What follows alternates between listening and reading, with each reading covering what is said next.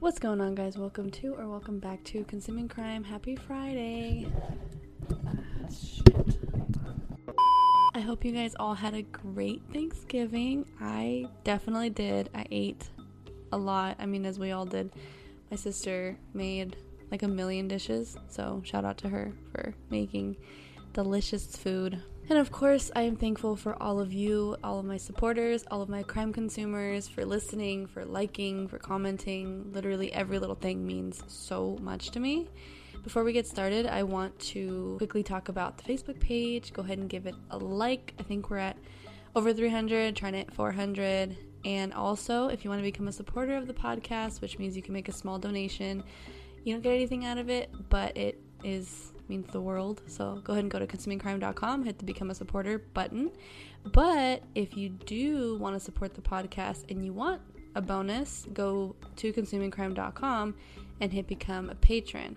Here it's going to take you to the Patreon, and forgive me because I just relaunched it, so I have to go to the Patreon to see what you get. Just make sure you don't type in Google Patreon Consuming Crime, because you're just going to get a bunch of links to Consuming the Castration, which I'm not even sure if I can say. But I said it, so we'll see if it sticks. I just realized I can literally go to consumingcrime.com, like I told you guys, and hit the Become a Patron button. Let me do that. It's probably easier. I'm over here going around and around trying to figure out how to find it. Okay, so at the $5 level, you can become a certified crime consumer, and here you can gain access to 10 of the podcast's older episodes as well as bonus content every month.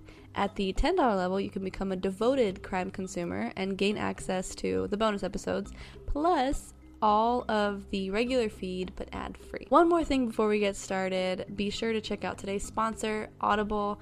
Audible is a great and probably the #1 audiobook website. I personally listen to Audible because I don't like to read books. I like the aesthetic of physically owning a book, but I'll usually buy a book and then listen to it on Audible. I know it sounds weird, but that's what I do. And most recently, I've been listening to The Fifth Agreement by Don Miguel Ruiz, which is a continuation of The Four Agreements. Highly recommend you check it out. Go ahead and head over to audibletrial.com/consumingcrime and get your first 30 days free on us. Again, that is audibletrial.com/consumingcrime. Also, if you've noticed, you guys can now see me. Spotify added a new feature for me, or for Consuming Crime, that I can upload video. Okay, so today we are continuing to cover Homicide Hunter with Lieutenant Joe Kenda. Today's episode is called Slaughterhouse 6. It is the same name that it has on Discovery Plus. Just to remind everybody, I don't think I've ever mentioned it, but Joe Kenda has solved over 400 homicides. Over 400. I think he had a 98% success rate in a case, which is absolutely nuts. And I'm gonna say it right now, if I ever go missing, something happens to me, I want him on the case. I know he's retired, but sir, come out of retirement for me, please, because I talk about you a lot. Anyway, this case starts off on December 21st, 1991 at 11:30 p.m. Remember, we are in Colorado Springs. It is a normal Saturday night in downtown Colorado Springs. The bars are packed, streets are busy, and this was clearly before COVID times. There was no social distancing, it was just crowded. Patrol Officer Mark Compt is preparing himself for a very busy night. Maybe keep an eye out for disorderly conduct and things like that. So these nights are usually just full of breaking up fights at the worst, and just continuing to do that throughout the night. Nothing super crazy. Normally on nights like these, he would break up about 3 or 4 fights. Nonetheless, a heavy police presence is required due to all the patrons, all the people, all the customers. However, at some point in the night, Officer Compt received a phone call for a disturbance on Nevada Avenue. He was coming from Cooper and 5th, which was just a few blocks away. He is also informed before arriving that there is an ambulance on scene loading up one of the people involved in a fight. Okay, so now he's just thinking it's the normal fight, not thinking anything of it. The man had been bleeding from the nose and the mouth, and the EMT let officers know that he was in dire distress. Compt arrives on the scene and is informed there are 2 suspects. They were seen running down an alleyway. Both were wearing blue shirts and blue jeans. Compt goes after the 2 in his patrol car. So I wonder if they just started running, or interesting. Well, he sees them running and he goes after them. They were heading towards a building and he cuts them off with his car.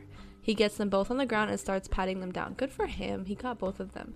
One thing that I noted is that they were wearing blue shirts and blue jeans. So I'm like, is this gang related? Oh, also, I'm gonna call it the elephant in the room if you're watching. I don't have thumbs. Like, okay, I have thumbs, but like my nails, I don't have them. A, this one keeps falling off, and B, it helps when I take my son out of the car seat because a little red button. Anyway, that's besides the point. The two guys were not carrying any weapons, but had blood on their clothing, and they were running, so obviously they're suspicious of something. He puts them into the car and takes them back to the scene. His intention was to leave them in another patrol car so he could help officers with anything else they might need. He then receives an update from an officer that had followed the injured man to the hospital. This man had passed away from his injuries. So now this case turned into a homicide case, and they give Lieutenant Joe Kenda of the homicide department a call. He had been driving from home after another long night at work. He is informed that there had been a fight in the street that resulted in a death. There is no clear or known motive at this time. When he arrives on the scene, Officer Comp tells him he may have just found a third suspect. This suspect had made his way to the crime scene to look around. Is he really a suspect because he came back to look around, unless he was just doing that to not look suspicious? This is when Officer Comp noticed blood on the guy's clothing. He walks over to him and the guy is acting surprised. Like, why are you talking to me? Because you're there. Because you're there, fool. Sir, there's blood on your clothes and you're at the scene. You're going to be questioned if you're not a law enforcement officer. Officer Comp does not mention the blood, but he does put him in the back of a patrol car. Kenda goes to take a closer look at the scene at this time. There is a large blood stain where the victim had been laying. He had died of, well, we don't know what he died of, but these are all of his injuries. He had blunt force trauma, multiple blows to the outside of the skull, laceration of the liver, broken ribs, and a punctured lung. If the head injury didn't kill him, the internal bleeding would have. This is fucked. I mean, I don't know, man. That's a lot. That's overkill, to be honest. Officers first think he could have gotten beat up as a result of self-defense. That sentence doesn't make any sense. And then one of the guys being interviewed says, is there anything he did that caused any of this to happen to him? Okay, here's what we don't do over here at Consuming Crime, okay? We don't victim blame. That's not something that we do. It's not something anybody should do. The guy's dead. Days of saying things bad about him are, long gone. The narrator is suggesting that this was more than just a run between two strangers. At this point, I'm not even thinking that it's two strangers. I feel like in order to really, really go in on somebody like that, it has to be... Whoever did it is, evil, obviously. Kenda needs to start talking with eyewitnesses. Officers lead him over to a guy sitting on the sidewalk. He had some blood on him too, and appeared to be a little bit scratched up. This man had been with the victim who was attacked. Okay, so he was a buddy of his. He was 23 years old, and his name was Joseph Reeves. He identified the victim as Lane Schmidtke. They were really close friends. He's a likable guy, and he was married with twin daughters. It's way more gut-wrenching when somebody has to tell children that their parents dead. I don't know. I'm not crying. I could tell that there's eyeliner under my eyes, so I'm getting it out. These details only cause more confusion. Who could do something so violent to someone who seems to just want to mind his business and take care of his family? Potentially somebody that didn't know he had a family? I would hope that the likelihood of him getting hurt would go down because people know he has a family. Joseph tells Kenda, we were just walking around downtown looking for a place to grab a bite, and as we got closer to the corner of Pikes Peak and Nevada Avenue, a crowd of young people started harassing us. They start saying things like, this is our sidewalk, our corner, back to the gang affiliation comment I made earlier. We tried to ignore them and just kept walking, but before we knew it, the threats turned into shoving, which then turned into a full-on brawl. It seemed like punches were coming from every direction. Joseph manages to get out of the large group, but he realizes Lane was still being attacked. He can see that his friend was no longer making any defensive moves. He is able to hear and see sirens, and this is when everyone started running off. Kenda starts to wonder, were the suspects settling an old score? It doesn't sound like, that doesn't make any sense. The idea sounds plausible but it doesn't. Why would they want to beat somebody up to that point if they didn't know them prior to that moment? What do you guys think? I want to know if you guys believe this story that Joseph is telling. When asked about the identities of the suspect, Joseph can't even remember how many of them there were, let alone who they were.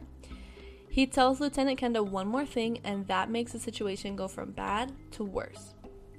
We're both in the Army, 1st of the 12th Infantry, 4th Infantry Division, Fort Carson. I don't know what any of that means, but I do know that Fort Carson is by Colorado Springs. Now the question becomes, was he assaulted because of his military status? Would somebody want to beat somebody up because they're in the military? I don't know about other people. Interesting. I also want to know what happens to jurisdiction if something happens to a military person. I guess it depends on where the crime occurred, right? Like, I know if something happens in the Army, then the military government has to take care of it. Like, the military court, I should say. They finish questioning Joseph and move on to a new eyewitness, 20-year-old Dan Davis. He has long, blonde hair. Kenda describes him as a surfer dude kind of kid, so like a Brad or a Chad. Do Brads and Chads surf? If your name is Brad or Chad, do you surf? For real, answer that question if that's your name. Dan is contradicting the story Joseph gave police. So now, who do you believe? The 23-year-old Army dude or the 20-year-old Chad? He says the group of people were not as aggressive as he's making them out to be. They were a couple of teenagers that went to a local high school. Most of the kids had good backgrounds, and it would be a surprise if they did something like this. Dan says it wasn't a territory type of fight, none of that. This area was known as the Ave.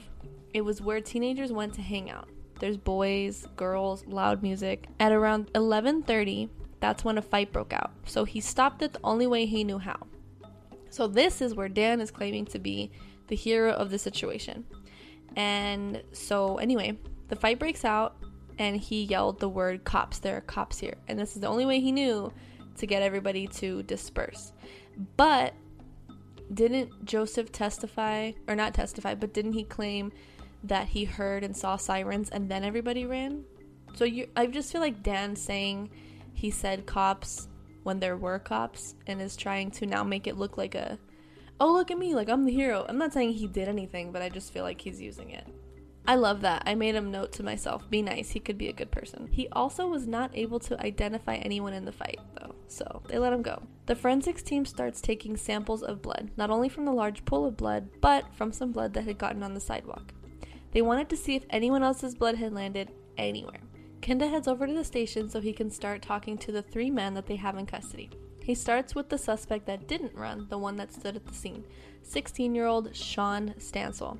He has no criminal background, and he was a student at a local high school and an athlete. His father is in the Army, and he's more likely to want to be a soldier, not hurt and kill one. He was hanging out with his girlfriend when the fight broke out. He jumped in and tried to break up all the fighting, and this would account for all the blood that's on his clothes. He is pretty sure that the blood belonged to one of the attackers. He is also adamant that he did not attack anyone, nor does he know who is involved. Okay, I can buy that you didn't attack anybody, but I'm not buying that you don't know who's involved. You're hanging out. You literally just said you were hanging out with people at the Ave. Who were you hanging out with? I mean, he could also just be scared because he goes to school with these kids, but I don't know.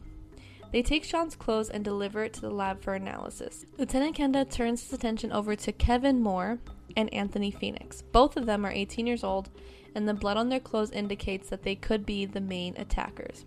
Anthony has never been in trouble with the law before. So how would they even know? Isn't he 18? Or I guess if it's the same county, maybe they can see. So how did he end up involved? He is claiming he got involved in the fight by accident.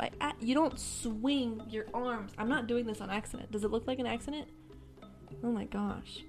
He saw the fight happening, and as he got closer, someone hit him in the back, so he started swinging wildly without any aim. Swinging wildly is not accidental, Anthony. And he was just trying to, according to him, somebody hit him, and he was just trying to, swing and hit whoever he hit. Dude, come on. He claims he did not hit anyone that was not standing up, so it couldn't have been the victim, Lane, since he was laying on the ground really early on. If he was laying on the ground really early on, leave him alone. Kenda is not convinced of this story. He brings in Anthony's teammate, Kevin Moore. Also, if somebody hits you, I feel like you know who hit you. You know what I mean? Like, you're not just gonna channel your anger at whoever's in front of you. I mean, maybe I'm wrong. I've never been in, like, a fight, but, like, I feel like if somebody hit me, I would want to hit them, not, like, somebody in front of me. It's weird. It just sounds really weird. I say we take everything these kids are saying with a grain of salt, because I think they're all lying and we still have no idea what the hell happened. But for sake of giving all the information, let's go over what they say. Lieutenant Joe Kenda is also not convinced of this guy's story, so he goes over and talks to Anthony's teammate, Kevin Moore. Kevin is a linebacker of the high school football team. He has the stature of this position as well. Kevin is saying he had one too many drinks, so you're underage, and ended up falling asleep in the back of a friend's car. He woke up to someone yelling that Anthony was fighting to get out of the car and stop it. He gets in the middle of the brawl, grabs Anthony, drags him out of it, and this is how he explains away the blood on his clothes. Of all the stories that I've heard, I feel like Kevin sounds the most... I mean, it sounds plausible. The only part that I'm questioning is you're sleeping in... Oh, he said he had too much to drink. That's low-key something I would do. Is, like, get too drunk early in the party and then fall asleep. Yeah. Okay, Kevin. For the record, I do not drink. If I drank, I'd just be asleep all the time. I'm just getting memories from when I was 18. Not that I drank at 18. And if I did, I definitely wouldn't say it on this podcast. So someone yelled, "Cops are coming," and that is when they ran. This is still according to Kevin. Oh, Kevin was one of the kids that ran from Officer Compt. Here's what I will say when you're saying, like, oh, why would he run if he wasn't suspicious of anything? As a kid, I feel like if you know that there's a fight and you could be suspected of it, you would run. So maybe he still didn't. I'm just going to stand that I think Kevin's story is the most believable. But Lieutenant Joe Kenda is not buying either of their stories. They are both claiming they got involved by accident. Okay, but, like, Anthony's reason is just stupid. And that they didn't lay a finger on Lane. To dig further into what could be the truth, Kenda collects both of their clothing and sends it into the lab for testing. If it comes back, for example, there is blood on the shoes that belong to the victim, then it's pretty obvious where the feet were while the victim was on the ground. With the amount of blood sent into the labs for testing, it could take weeks to months to figure out what happened. That is insane. He had 3 high schoolers in custody, and the media was applying pressure to solve the murder on the Ave mystery. The station receives a phone call, and this only adds more fuel to the fire. A woman is on the line, and she tells police that her daughter may know more about this case, but she's afraid to come forward. Please speak up. Please make your kids speak up. Oh my gosh. Unless I don't know, unless it could really put them in danger, but these are high schoolers. Like, come on. What are they gonna do? Someone had called their house and told her daughter that she better not tell the cops what she saw or she would be next. Lieutenant Kenda goes to question the woman's daughter, Tanya Starr. She was a student at the same high school, which is consistent with everyone that was there. She isn't concerned about what she saw because this wasn't much more than what everybody else was saying. She wanted to hone in on what she heard. After the fight was over, she got a ride home with a boy from school. That boy tells her, "So we killed that dude. So what?" This boy's name was Dominic Perea. He is a 17-year-old senior and a friend of Anthony, Kevin, and Sean. Dominic does have a history of violence, and he was known to getting into fights. So what kind of fight did you start, Dominic? He told her, "If you tell anyone, I will kill you." Okay, your name's Dominic, sir. You're not gonna do shit. I knew a couple Dominics in my middle school that I used to go to middle school with. And, no tea, no shade, because they're very nice kids, but I don't see them killing somebody. Lieutenant Kenda notes that when a threat has been made to a witness, it is important to move as quickly as possible to avoid that witness getting hurt. Thank you. Thank you. Not a lot of cops do this. Thank you. The best way to get evidence against Dominic was to collect his clothing. Okay? Several people at the incident accounted for what he had been wearing so that officers can obtain a specific search warrant for this outfit. Hold on a minute. People at the scene could tell you what one specific person was wearing, but not the specific people that were there? What are you more likely to remember? Who's at a party or what one random person was wearing at that party? Okay, these kids are full of shit. Every single time I go off on like a tangent over here, over there, up here, down here, I lose where I'm at, and then I have to sit here and go like this and then edit out the part that I'm like, okay, and I'm going on another tangent. Where the hell was I? Hold on. Okay, so people say what he was wearing that night the officers can go obtain a specific search warrant for this outfit, because I don't know if you guys know this, but I'm gonna mark my spot. When you ask for a search warrant, you have to specify the items you want to search for. You can't just say, we want to search his house because of this. You have to say the items that you are looking for. Officers go speak to him and his mother. He denies any and all involvement in the fight. He said he was there, but he never saw a fight. You never saw a fight? Okay, this dude definitely knows something. Officers tell him, if you weren't involved, then you wouldn't mind us taking the clothes you were wearing that night. The mother tells them, oh, I washed them. You washed them? You washed them? You saw your child brought home clothes with blood on it, and you washed them? What the fuck is wrong with you? As a mother, okay, my child is only 10 months. I cannot imagine him doing anything like this, but if he did, I'm taking his ass to the police station. I don't play that. I think his dad would do the same thing. So, no. If you're a parent, only if you're a parent, please let me know what you would do in this situation. Would you wash the clothes, or would you be like, excuse me, why is there blood on your clothes? Come with me.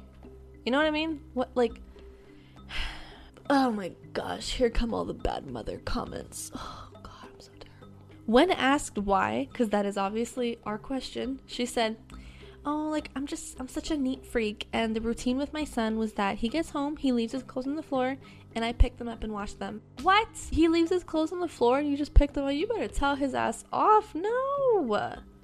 You are, first of all, you're a liar. Second of all, you are wasting a lot of water if every single time you pick up his clothes off the floor. Third of all, make him pick up his own clothes. He's grown. He's grown. They do notice one piece of clothing that hadn't been washed. His shoes. Thank God. His shoes had some blood on them. Wow, you missed a spot, Mom. They take his shoes for evidentiary purposes. Thank God. I'm so happy that they found something, because this is really going to piss me off. They terminate the interview and take Dominic into custody, which I wonder if they can even do, because isn't he only 17? We all know his mom wouldn't have allowed it. Lieutenant Kenda starts picking his brain about the boys he has in custody. Were some innocent? Were they all involved? Why were they all there? Was it really just to hang out and drink a little? I believe that. I do think everybody was just there to hang out and drink a little. As Lieutenant Kenda and his officers work on piecing together this case, another eyewitness comes forward to bring everything into focus. There's a news headline in the documentary, and it's reading, "Slay suspect called killing fun," teen says. So they're killing for fun? Oh my gosh. I'm like even more confused now. There are two things kids value, according to Lieutenant Kenda: the code of silence and loyalty.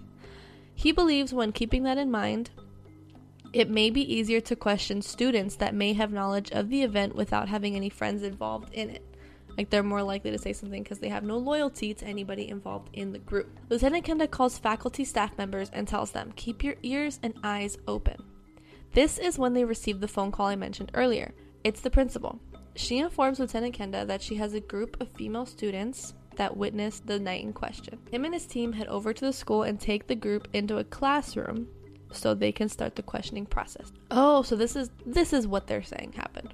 It started with 2 students and 2 guys from the military. They started going back and forth. Actually, it was 2 different guys from the military, not Joseph and Lane being the victim. These guys had pulled over in their car to try to talk to the girls in that group. This is when the guys from school got involved, telling them to leave the girls alone, get out of here. They go back and forth a little bit. These douchey military dudes are trying to pick up these like underage girls, which is so creepy and gross. Ew. And then the guys are standing up for the girls, saying like, fuck off, these are our girls, whatever. So it was like territorial kind of. Anyway, it escalates a little bit, and they start saying like, I'm gonna kick your ass. Like, no, I'll kick your ass. Just really like childish, stupid alpha beta male crap. Those guys drive off, and that was the end of that. But the adrenaline was still pumping in the teenagers, to the point where if anyone walked near them that resembled military, they would be done. This is when Joseph and Lane started walking in their direction. This is like, we all know where this is going. The girls could see the military haircuts. One of them goes over and tells them, you might want to cross the street. My friends are being very violent. The guys did not take this too serious, and they made an attempt to just walk through the crowd. Come on, guys. I know you have pride. I know you got ego, but like, just, my victim blaming? Sorry, I'm going to stop. This is when they started saying things like, this is our corner, what are you doing here? Just like Joseph, Lane's friend, had accounted for earlier. Then one individual struck Lane, starting the whole thing. The girls were able to identify the main attackers. One of them catches Lieutenant Kenda off guard. You guys, this is crazy.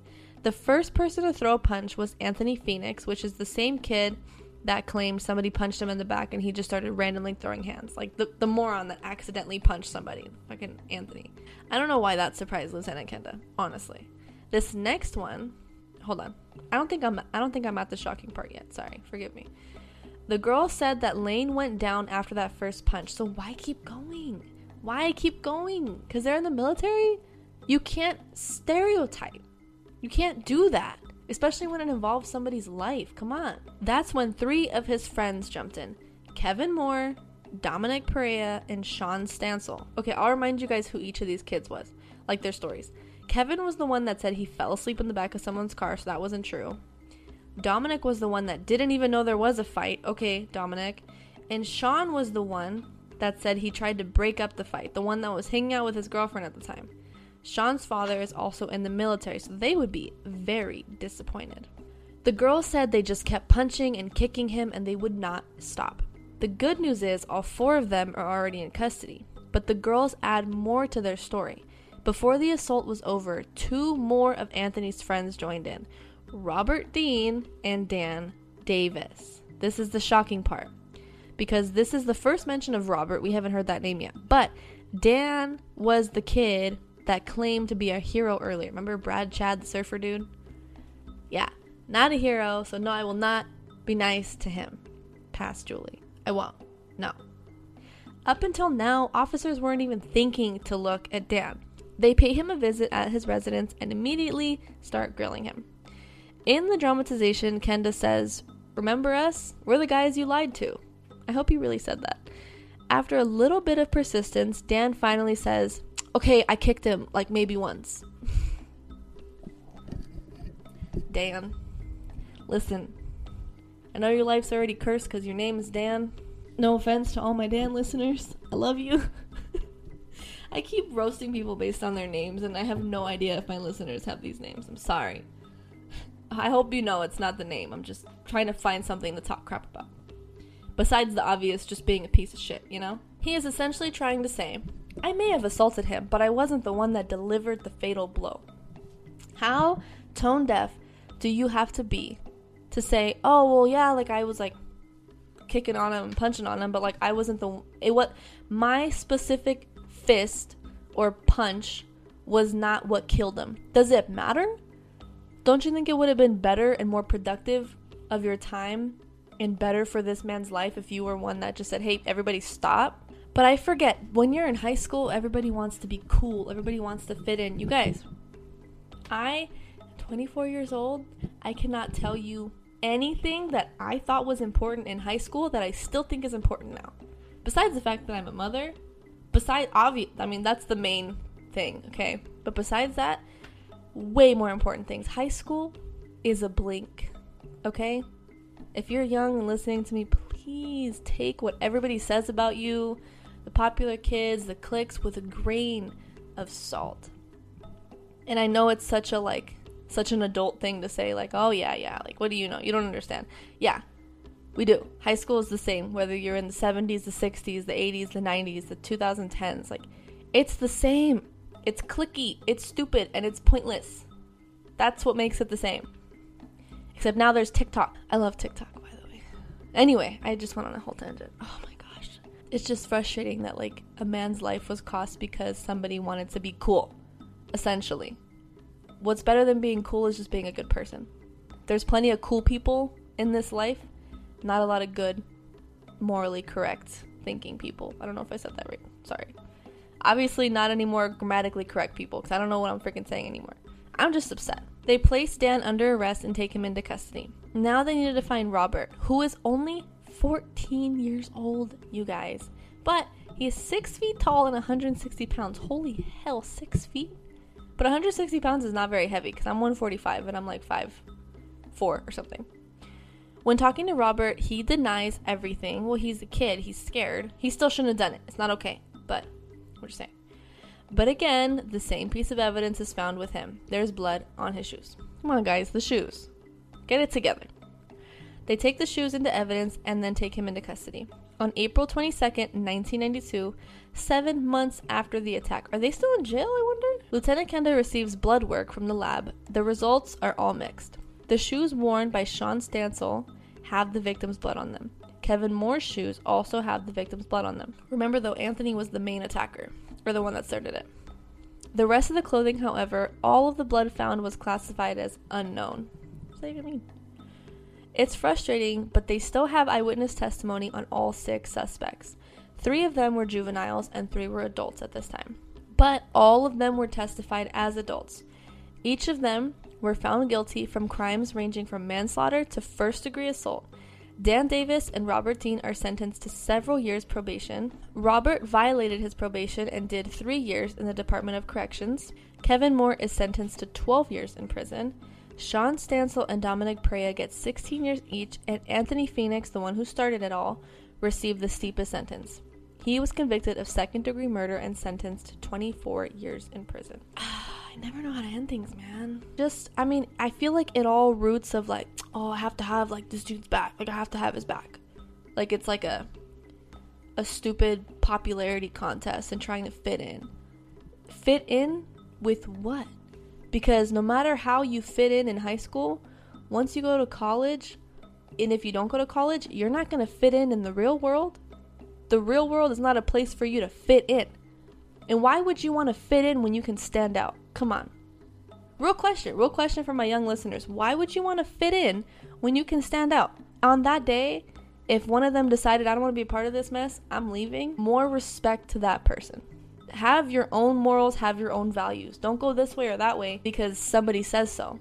This person goes left. You don't have to go left if you don't agree with it. Be your own person. Being your own person is always more respectable. Always. Let me take a breath. Hold on. Rest in peace to Lane Schmidtke. I am sorry to his wife and his 2 daughters. 2 little girls lost their father and a woman lost a husband because kids were being kids. Fucking ridiculous. Anyway, thank you for consuming crime with me today. I'm not going to give any at the end announcements because I definitely don't listen to podcasts after they're done. So you will hear me next week. Thanks for consuming crime with me. And yeah, goodbye.